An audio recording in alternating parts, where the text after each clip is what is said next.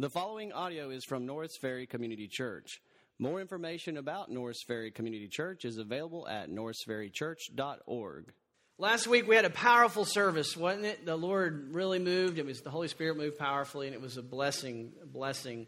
As we looked at the many blessings that we have in justification, and in Romans 5, 1 through 11, we saw 7 blessings that we looked at last week. And I want to review those because this week Paul builds on that and says, why can we be so certain that we actually will enjoy these blessings? So what were the blessings? Having been justified by faith, first of all, we saw God is not mad at you anymore, that God has brought peace with you because He's poured His wrath out on Jesus. Having been justified by faith, God grants you unrestricted access to Himself. It's not based on your merit. You don't earn greater access with God. If you're in Christ, you are granted unrestricted access to God in His grace. Having been justified by faith, God guarantees full restoration. These beautiful flowers are from the funeral of Joe Calloway, one of our members who passed away this week. And I'm telling you, this makes a difference to know these truths, that he will receive full restoration in Christ. And so, having been justified by faith, we know that suffering will make you, not break you, that God is going to use it all for your good. It will not crush you. It will make you, and it will enhance your enjoyment of the grace of God. Having been justified by faith, you can be assured that God loves you. Subjectively, the Spirit of God applies the love of God to your heart. You know He loves you. You feel the fact that He loves you. That ebbs and flows at times, but ultimately, objectively, He says, look at the cross and think about it. He did that for you when you were His enemy. And so if He did that for you, loved you like that when you're His enemy, how much more will He do for you as His child, having been reconciled? He loves you in Christ. Having been justified by faith, you don't have to fear the wrath of God. Whether it's through death or the coming of Christ again, where at that time He says He will pour out His wrath on His enemies. You don't have to fear that if you're in Christ, because you have no wrath left because He poured it out on Christ on the cross. And then finally, having been justified by faith, you can truly be happy.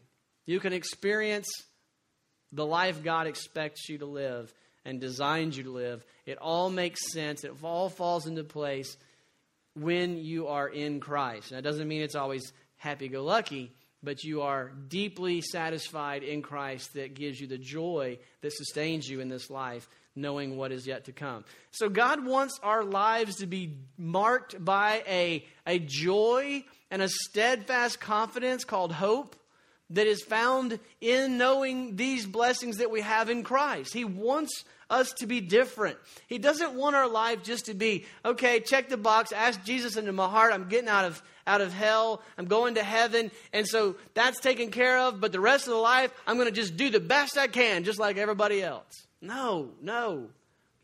He wants all that you have in Christ to radically transform the way you think, the way you act, the way you feel, the way you live each day. Has Christ made that much difference in your life? Has He made such a difference that you can truly face death without fear? That's what Paul says. I want Christ to make a difference in your life. Specifically to the Romans, he's saying, I want Christ to make such a difference in your life that this church is holy, is humble, and joins me on the gospel mission. And so we are going to be challenged today, encouraged today to understand some deep stuff. How to understand what has happened in Christ. And that's so that when you face trials and when you face tribulation, that you will be like a rock in the middle of it. And that only happens when your faith is mature, when your understanding of what has happened in Christ is deep. If your faith is simply, though it's true, but if all there is to the depth of your faith is I've asked Jesus into my heart, and so I'm forgiven, I'm going to heaven, that's wonderful, but that doesn't necessarily give you a bedrock understanding that sustains you in the difficult days of tribulation and death. Someone in my family shared with me again the reminder of 15 years ago when she was diagnosed with cancer, that her faith she thought was great until she was diagnosed with ovarian cancer, and it rocked her world. And she said, I was not ready. I was not going to witness for God. I was not able to do the things I see in the Scriptures. God graciously has grown her, has saved her, and spared her life from death thus far. And she now has a depth of faith that she says, I really think I'm ready to face if I found out tomorrow that it came back. That's what we're talking about here. Has your understanding of the gospel impacted the very depths of your soul that it changes everything? That's what Paul says. I want you to be so certain of these things. Well, how can we be certain of these things? How can we be certain that we will see full restoration? How can we be certain that suffering will make us, not break us? What is the foundation of our hope? Well, that's where Paul goes today. And here's what he's going to say. It's very difficult wording, but here's the main point. I'm going to tell you up front so that we don't get confused in the text. Here's the main point. The main point Paul is making in this passage is that our assurance is based solely on our corporate solidarity with Jesus. And you're like, well, that didn't help. Corporate solidarity with Jesus. We're going to make sense of that. The main point is this. If you know your identity in Christ, you can have bedrock certainty that all those blessings that we celebrated last week are yours in Christ. Paul's argument is going to go like this. Every human being ever born was sinful and condemned in Adam, and every human being ever born again by faith in Jesus will be justified and restored in Christ. That's his argument. That's his logic. Paul's point is this: your assurance of justification, sanctification, that's making you, not breaking you, and glorification, that's full restoration in the future. Your assurance of that, you can be as certain about that as you are certain about the fact that you're a sinner in Christ. You see, I think it's interesting that that's where he goes with this, because think about it. When do doubts come the most? When you're not right with him, right? When you're caught up in sin or you're tangled up in something. And so he says, you got that from Adam. And as certain as you are that you got that from Adam, I want you to know you're going to get this from Christ. That's the logic that he's applying here. No matter how much you hate it, you're sinful and you're condemned and you hate that. And you got it from Adam. It's like you just know it's a fact. He says, that's what I want you to know about what I've told you you've got in Christ. Paul is going to make this point first by highlighting the similarity between Adam and Jesus, and then he's going to make the point even further by highlighting the differences between Adam and Jesus. So first, let's look at the similarities between Adam and Jesus. Again, he's making the point, you can take it to the bank. All those blessings are yours in Christ. So how does he make this point? Well, let's look at the first thing. I want to look at the structure of the passage. I'm going to read verse 12 and then 18 and 19 together. And the reason I do that is because if you look at your Bibles in verse 12, he says, therefore, just as, yada, yada, yada. And at the end, you see up there on the screen that little dash? That's where he went and got off on a side. In verse 13, 14, 15, 16, and 17. And then he comes back to his point in verse 18 and 19. So I'm going to read 12, 18, and 19, and see this is the main point he's saying about the similarities between Adam and Jesus. Just as Adam, even so Jesus. Just as Adam, even so Jesus. That's what he's going to do here. Therefore, I'm reading now. Therefore, just as through one man sin entered into the world, death through sin, so death spread to all men because all sin. Verse 18. So then, as through one transgression there resulted condemnation to all men, even so, just as through one, even so through one act of righteousness there resulted justification of life to all men. Verse 19, he summarizes it again. For as through the one man's disobedience the many were made sinners, even so, through the obedience of the one, the many were made righteous. So the first thing Paul does here is he shows the similarity between Adam and Jesus.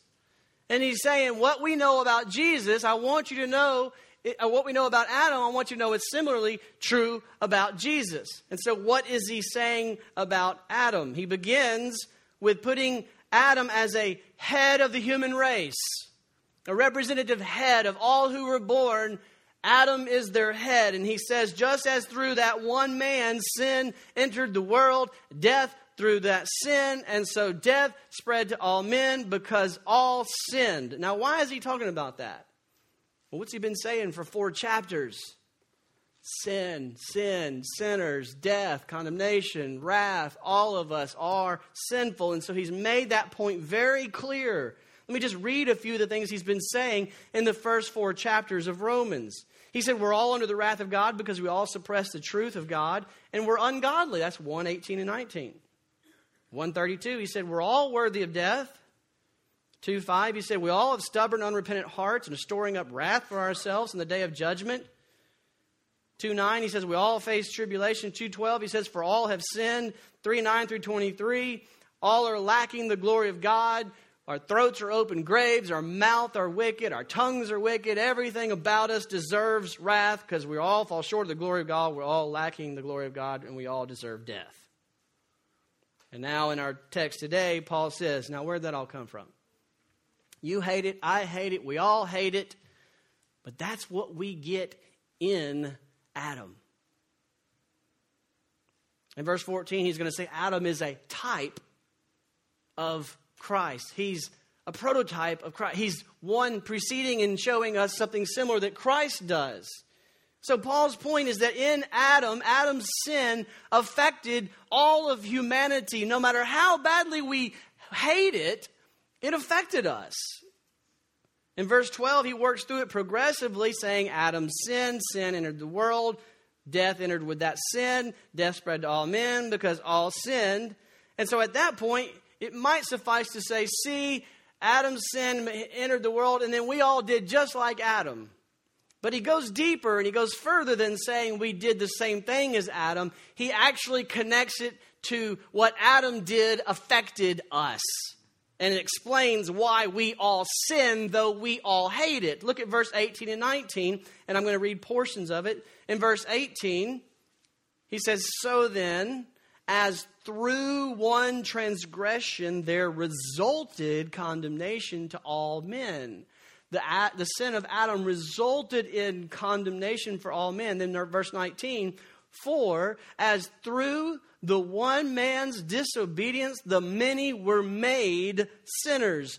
Adam's sin made the many sinners. Adam's sin brought through Adam condemnation. We have through Adam condemnation, just like through Christ we have righteousness. And so Paul is saying more than just a timing thing.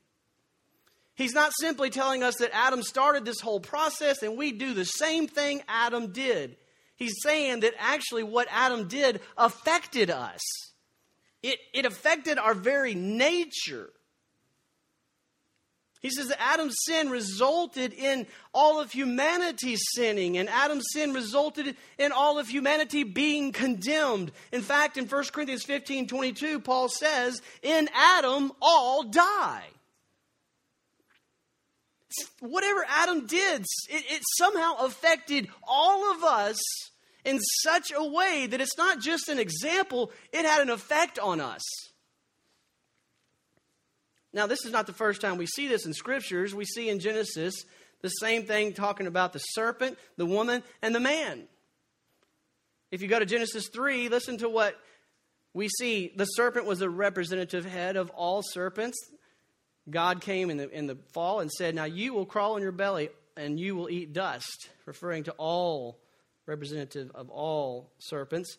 To the woman, he says, the woman Eve is cursed as a representative of all women. I will greatly increase your pain in childbirth. Now, is that something that you had an option in childbirth? You have the pain of childbirth because in Eve, you were cursed with the pain of childbirth.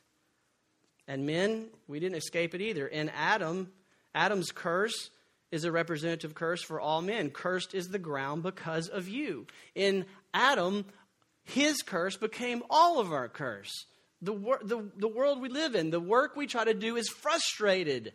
Where did that come from? It came from Adam. So what happened to Adam is not just an example. It affected us, and it affected everything that we do. It affected who we are. It affected our nature. And we see another example in Joshua 7:1, the Old Testament. Achan is spoken about this way. It says that the sons of Israel acted unfaithfully. Okay, so the people acted unfaithfully. How? When Achan sinned, the one person from the tribe of Judah, took something that was under a ban, and therefore the anger of the Lord burned against the sons of Israel. So Achan was the representative head of all of the people of Israel. Though he was one, his sin caused the Lord's anger against all the people. This is an example of what Paul is saying about Adam and us. Some people say Adam is just an example of all of humanity and that we all sin like Adam and therefore we're all condemned like Adam. But that logic destroys Paul's whole argument. He's not just saying Adam is an example. He's saying Adam's actions affected us. He says he's a type of Jesus. And we know the logic of his argument is you can take it to the bank that you have righteousness of Jesus because you have the sin of Adam. And so his argument, his logic is, just like you know you've received the sinfulness of Adam, you can know with certainty you've now, if you are in Christ by faith through the gospel, you have received the righteousness of Christ. And so that's his argument. So working backward, we must think of Adam in the same way we think about Jesus. We may struggle to explain precisely how Adam's sin affected all of humanity. The theologians have debated over the years about just precisely how, but I think it's clear that Paul is saying Adam's sin affected our very essence of our being, our very nature, our very humanity at the core.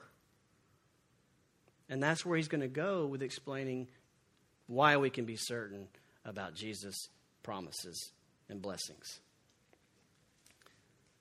So all of us were condemned and made sinners in Adam, and now Paul is going to show how the same is similarly true about Jesus. Look at verse 18. Having established our solidarity with Adam in verse 18, he says it's so about Jesus too. Paul wants us to use this concept to have assurance. He says, just as through Adam, verse 18, the second part, even so, through one act of righteousness, there resulted justification of life to all men who are in Christ, is the implication there.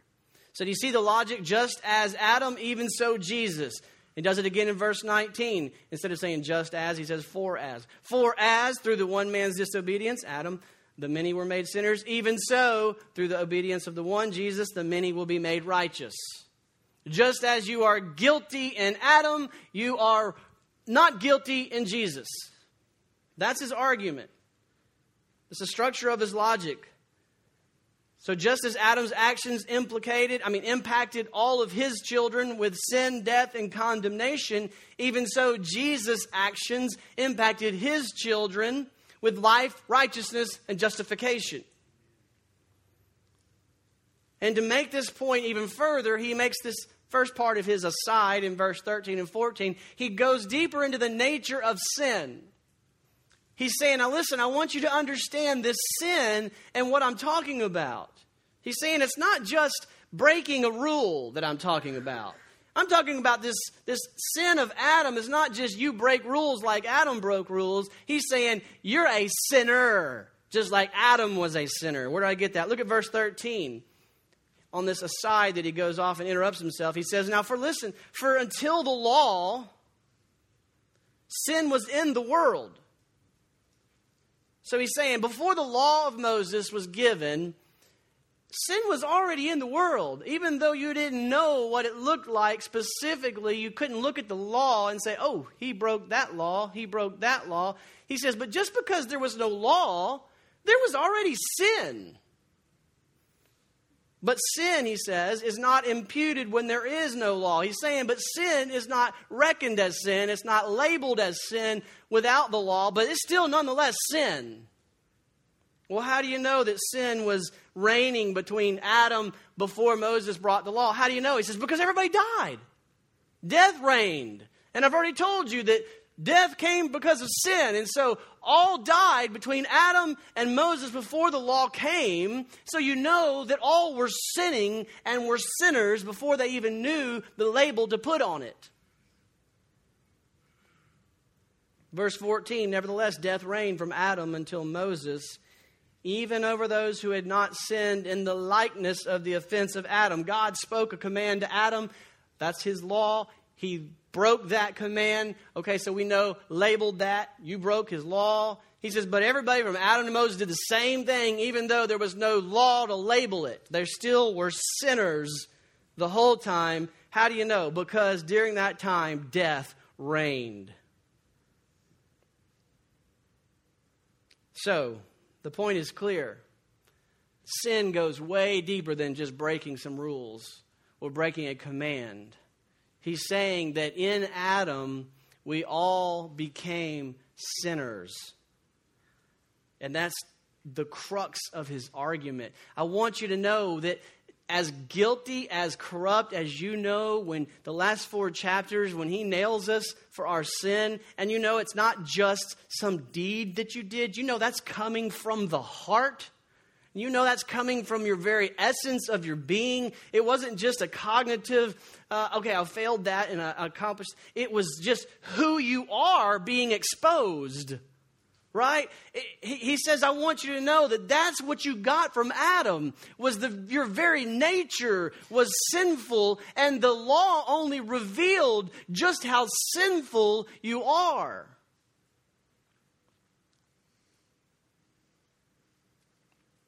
He's doing this because he wants you to know how deep and how transformative your faith in Christ actually goes. He's saying as deep as your sin went, the righteousness of Christ goes even deeper. It transforms who you are, the very essence of your being. You're a new race. And just like you can't do anything about your race and who you are, it doesn't matter how much you like it or hate it. You can't do nothing about it. Double negative, sorry. You can't do anything about it. It's who you are. He says, and that's the way it was, who you were in Adam. But for those of you, very same people who were that in Christ, in Adam, you, if by faith in Christ, have a complete new essence, a new being. You are a new race. You are a holy child of God. You are righteous in His eyes. You have been declared righteous. The tribulations of this life are making you, not breaking you into righteousness. And you will one day be finished. It is certain that this will happen because it's who you are. It's not just a religious thing that you did. So understanding the nuances of our solidarity with Adam and how exactly that works out is subject to much debate. We can't miss his point if we want to experience the depth of assurance in our soul, because that's the only thing that sustains you through trials, tribulations, and death.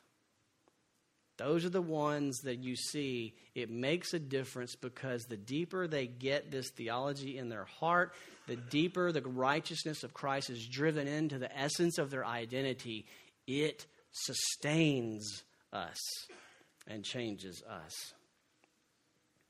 As certain as your race, you are who you are in your parents.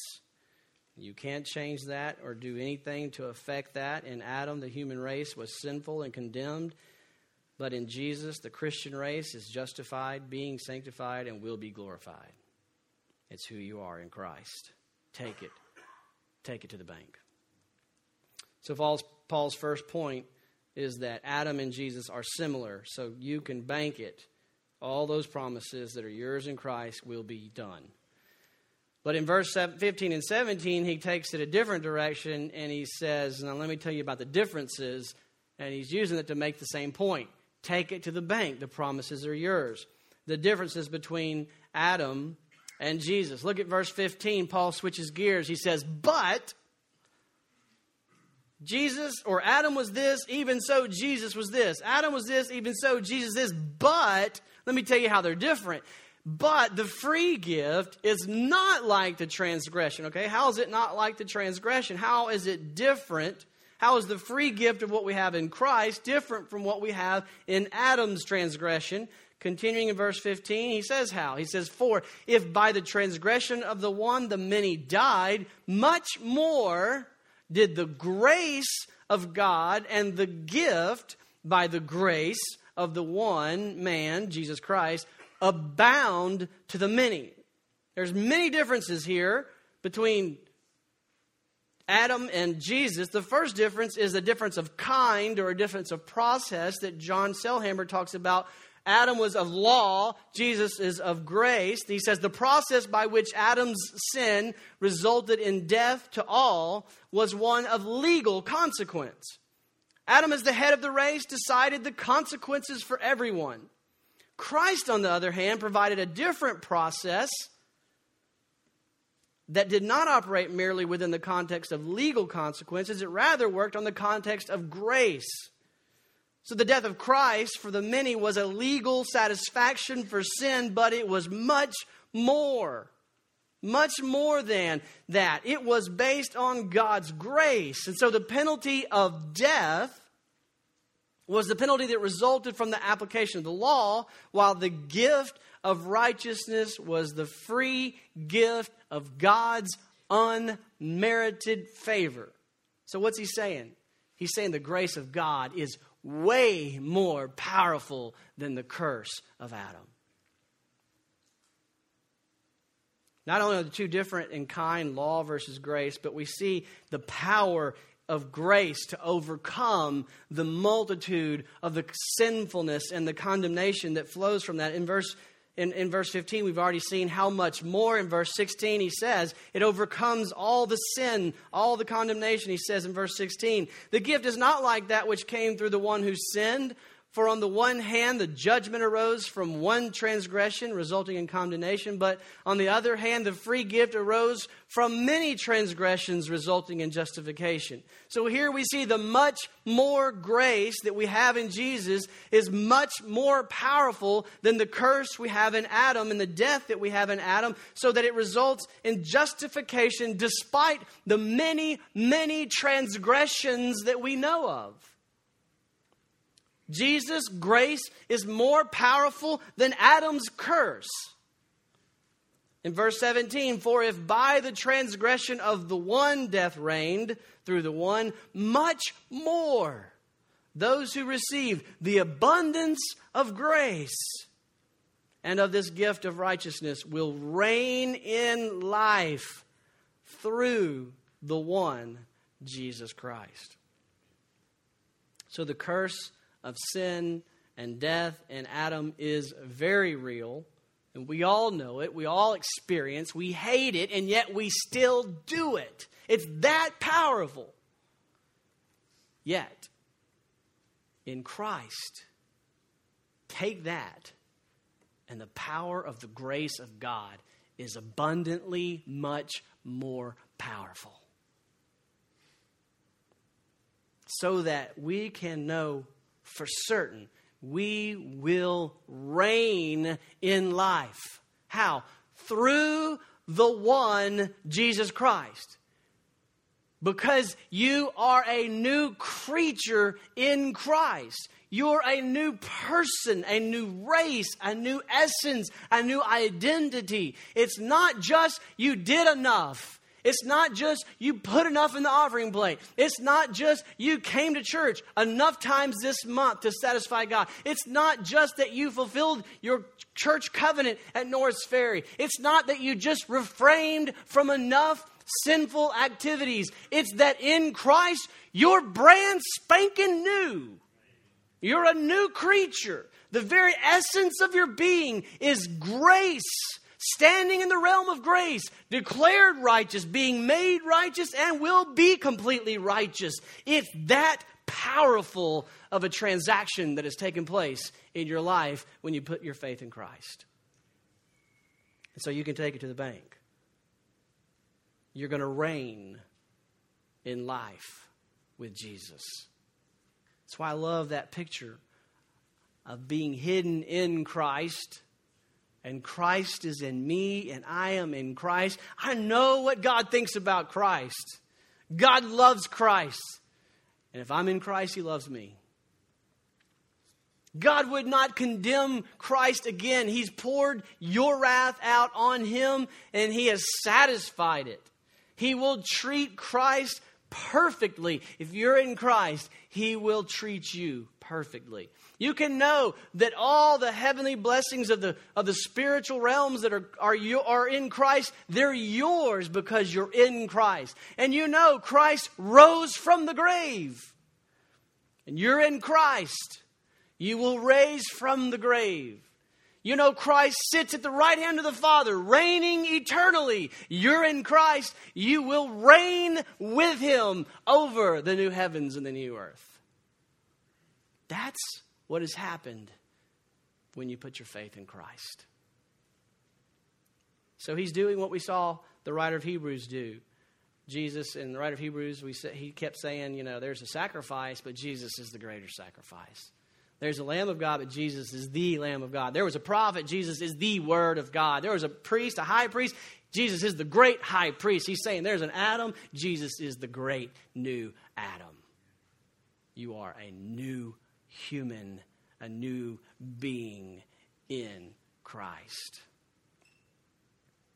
So Paul brings this to conclusion in verse 20 and 21. He says, the law came in so that the transgressions would increase. So you would see the sinfulness of sin and the multiplicity of sin as the law revealed it. But he says this, where sin increased, grace abounded all the more.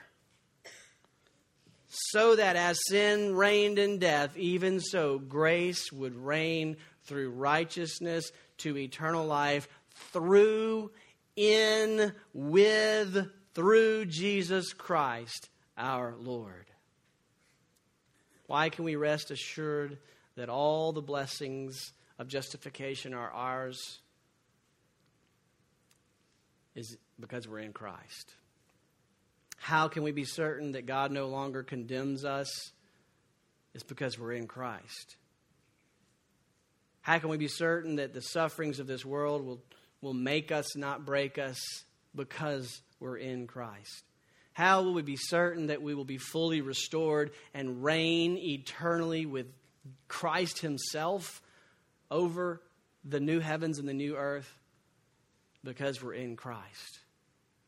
So the obvious question is this: are you in Christ? Notice what I said. Are you in Christ? We're all in Adam, but not all of us are in Christ. To be in Christ, we must embrace Him by faith as the one through whom God does His justifying work. Remember what we said in Romans, that Jesus' blood was the payment for our sin. He redeemed us out of slavery to sin. He's the blood spread on the mercy seat of God.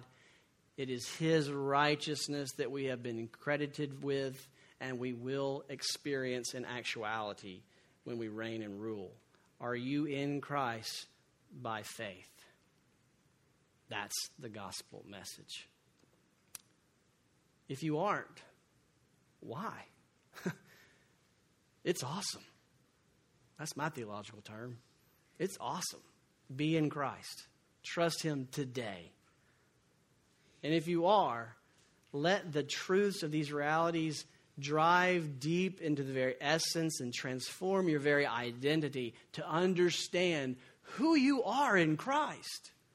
You're a new creature, a new race, a new being, so that all those promises are absolutely, certainly yours. and let it transform how you live each day. Let's pray together.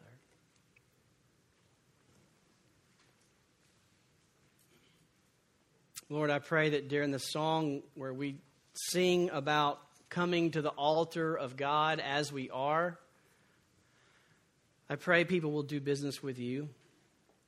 I know we need it. There are many people here who need to confess their sin and admit their only hope is the blood of Jesus Christ and to receive that gift of righteousness by faith and to be transferred from the old race in Adam to the new race in Christ. Lord, as we sing, would you bring about faith to believe this gospel message? Would you give hearts and minds openness to believe and to trust you and embrace you? And may they come and talk to me after church and tell me about their decision to follow you and allow me to walk with them and disciple them. And for others in this room who have not had the understanding that you've provided today, that we have walked as weak Christians, may we mature and grow and deepen our faith, that our understanding would be transformative, that your faith would transform our hearts, that we would know from the essence and the depths of our being that all of this is ours because, not because I believe it, not because I'm really good at believing, or not because I'm really smart at understanding, but because I know that in Christ I am a completely different person. I'm in Christ, and all the spiritual blessings of the heavenly places are ours in Christ. May it enable us to live each day with hope and joy that transcends our experience of difficulties and trials. May it enable us to face death with courage and boldness, with certainty that it is a transition to restoration at your right hand, waiting for the day that believers are reunited, to restored at your presence, returning on this earth to enjoy complete, full restoration. May these be so real in our hearts and minds that it just changes everything about us. And if not, may we come to the altar and do business with you. It's in Christ's name we pray. Amen. Thank you for listening to audio from Norris Ferry Community Church, located in Shreveport, Louisiana. Feel free to make copies of this message to give to others, but please do not charge for these copies or alter the content in any way without permission. For more information about Norris Ferry Community Church, please visit us online at norrisferrychurch.org.